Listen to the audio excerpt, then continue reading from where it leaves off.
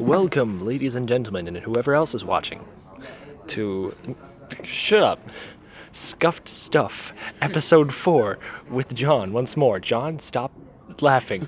I'll slap you. Ladies and gentlemen, whoever's there. Oh, okay. The other 54 genders. Alrighty, let's go. Yup. Alright, so, what we're going to be talking today, because I wanted the topic, is Vladimir the Impaler, the one Tsar of Russia, or king, or whatever it was. Jesus Christ. I don't know.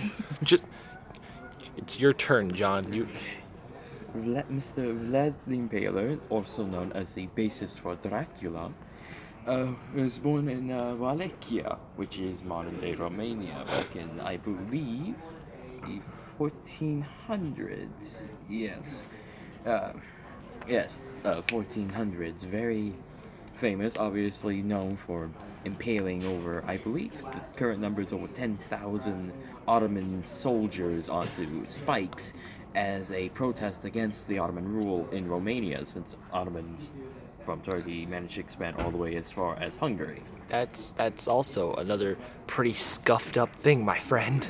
Yes, it is. Let's imagine that real quick.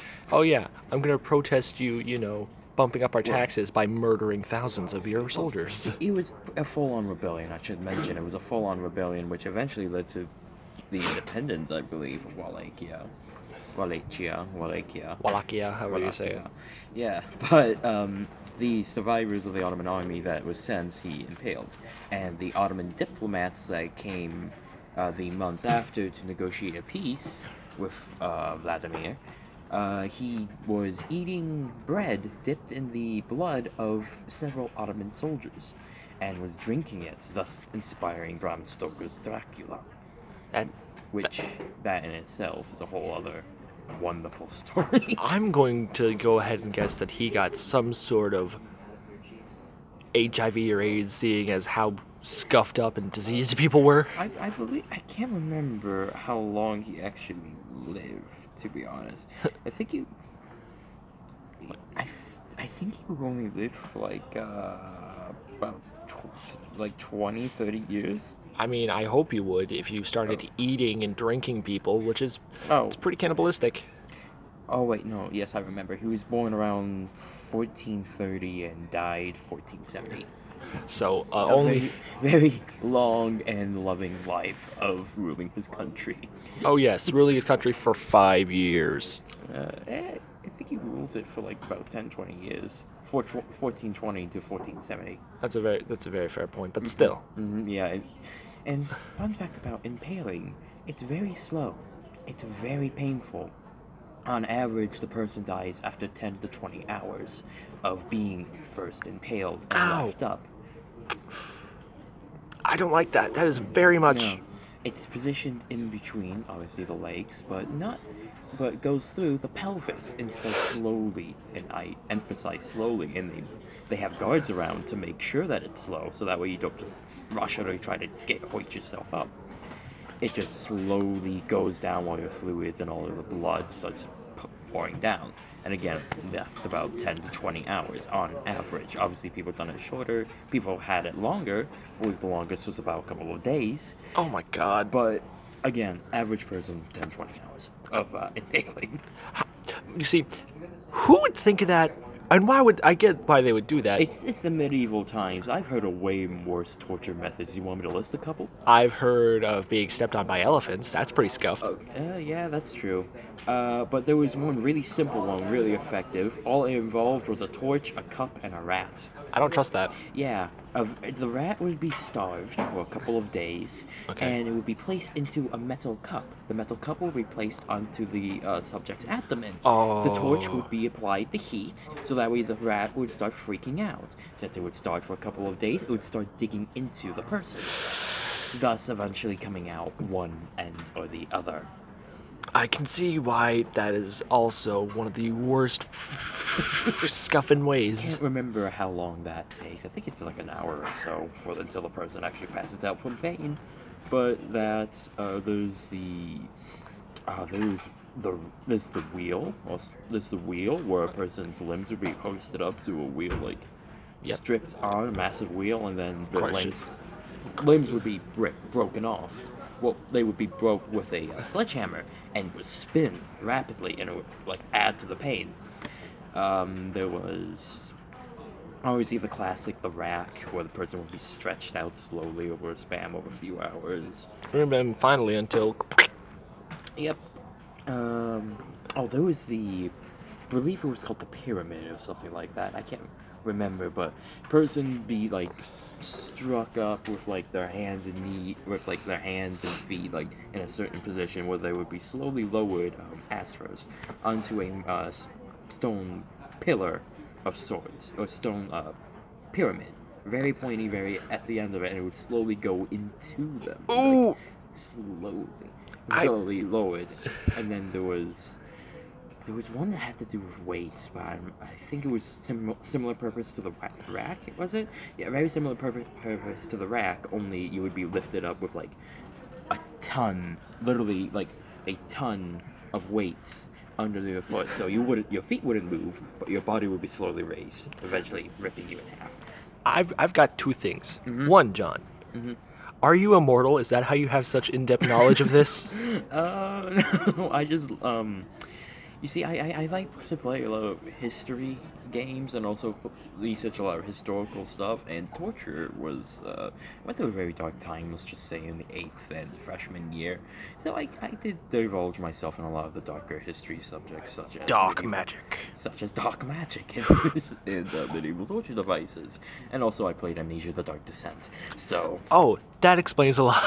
yeah. Second- a lot of those from Amnesia: The Dark Descent were in fact all of them were in fact actual torture methods. Iron Maiden. Ooh. Iron Maiden, they actually pretty sure they believe that it was a like it was just like a prank made by historical archaeologists, or not a prank, but like an attempt to get rich, because like, or at least their guess, because they found a whole bunch of metal spikes even though the room was under construction when they undermined it, where they mined it out. Then the Iron Maiden was there, so they thought, okay, let's put these, just glue these into the Maiden, and boom, Bob's your uncle. They have a medieval torture device. Wow. Might have been the case. We don't know for sure, but it highly assumed. But again, we don't know for sure. Right. Which Iron Maiden itself, it's supposed to be, a person would go in, they would seal it, and then the spikes, in fact, would not puncture any major organs, but would puncture like smaller arteries and such. Jeez. So that way the person would bleed out over the course of several hours. Painful acupuncture. I believe one of them was supposed to go into the eye. Ooh. I believe one of them was supposed to go into the eye, several into the shoulder, a few in the gut, and two, like 3 in the legs, like 1 in the groin, stuff like that. Second thing, should I change this podcast genre to horror? Yeah, sure. I mean, might as well. Oh boy, that's gonna be great. Horror, maybe, I don't know, but like the horrors of the past, I don't know. Let's go back to Wallachia and make it funny and not too It's not- spooky. Well, go back to Wallachia. Okay, we're changing subject. Well, since we're speaking of Wallachia and like Romania, obviously to doing with vampires, Ooh. and the modern vampires obviously changed quite a lot from Bram Stoker's Dracula, which is like the more noble, more gentleman-like, and a lot of weird powers. Weird, but weird weaknesses as well, such as, Garlic. yes, where in fact the only reason why their weakness is garlic is because the vampire senses cannot take the smell. It's not that they're allergic to it, it's just that they can't take the smell of it. It overpowers them. It kind of. overpowers them, yes. The reason why they can't see themselves in mirrors, at least back in the day, is because they used to line the back of it with silver. Back of mirrors was silver. And so, with silver being kind of holy, with holy representatives such as Judas trading the life of Jesus for, I believe it was 13 pieces of silver? Yeah. 13 pieces of silver, Just so it like had 13 that sort of disciples. curse. Yeah, it has that sort of curse with it. So silver on the back of it. Yeah, no. Crucifix, self-explanatory. Rosemary wood, I believe, was considered holy wood, holy as well. I think that was the same wood that Christ was crucified on, something like that. And that's why it kills Dracula, because, And vampires and stuff, specifically. Even though a wooden stake to the heart would kill anyone, Right. apparently specifically vampires, that's what it will kill. Of course, because, why not? Why not? But the legends, quote unquote, of vampires dates back even before Bram Stoker, and like there's many different cultures versions of it. Like one of my favorites was, I believe, within the Philippines. Was it? I think it was the Philippines or like another around the Asian continent. It might have been Japan. Yeah. Of a head of a lady with like her organs outside, like connected to her neck. It's just a floating head with her organs going around, and she would like obviously feast on people in the middle of the night. There was also the Australian New I've heard of that one. That's like some sort of oni. Yeah, that's it. Japan. Yeah. And then there's the Australian New Zealand one, the Polynesian one, with like a red monkey sort of thing with suction cups amongst its fingers that would suck the blood out of them. That would suck the blood out of its victims using the suction cups, and it would help it climb and such. There's the Greek version, I believe, which is like a harpy-esque, but mainly targeted like women and children for the blood. Of course, because they can't handle big, strong guys. Yeah, I mean that's all Greek legend. They can't handle macho Hercules and shit.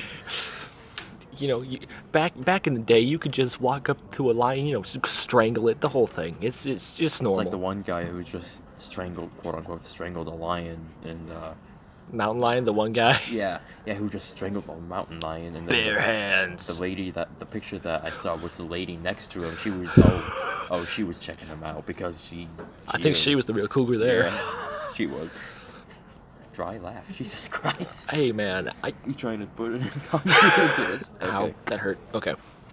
Where were we at? Oh yeah, we were at.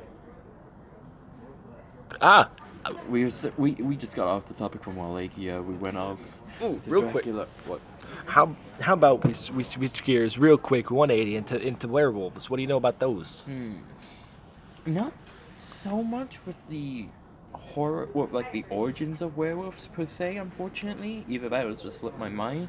I believe it had to do with like just the representation of like releasing the beast within. Obviously, like the more common forms of the origins would belong to Native Americans, which a lot of it had to involve with like transformation of like man beasts and stuff like that. The Wendigo! Wendigo, very popular. Yeah, Wendigo, which you have to, which are literally personified human forms of cannibals. Yep. You know what? My boy Wendy, he likes eating people. Don't mess with him. Wendy the Wendigo. Ooh. Bendy the Wendigo. Bendy the Wendigo. Yes. But werewolves themselves, a lot of their weaknesses haven't really changed so much throughout the years, unlike vampires. It's been more of a stable subject, but a lot of it still changed. Like I believe some of the more recent changes were like the werewolves can in fact change, whenever they want, or they change at night whenever. Rather than the full moon at night. The full moon, yeah. Once a month. Yeah, like that once a month transformation, that sort of thing. That's more it's probably more along the German folktales, I believe. Right. Because, Werewolves. Yeah, because fucking German. Okay, let's talk about German culture for a second. Oh no. Yeah, we're getting into this, boy. Hang on to your lederhosen, boy. No, that was very, very bad. I apologize for that. But yeah. Continue. Yeah. Okay. German culture. German culture. I find it odd yet intriguing, even though we already know the reasoning behind this. How, if y'all didn't know already, you can drink beer at 16 but have to drive at 21. Yeah. No, and like the just sense of community apparently, like the was. Yeah, you start speaking German. Oktoberfest, that's what it was. Oktoberfest. Yeah. Sausage, beer, the community coming together. That's some good stuff. Wholesome stuff right there. But Germany wasn't even unified until fully unified until the very late 1800s, 1870. Until really recently. Yeah, so there wasn't any true form of German identification until after the Prussian-Franco War of 1870.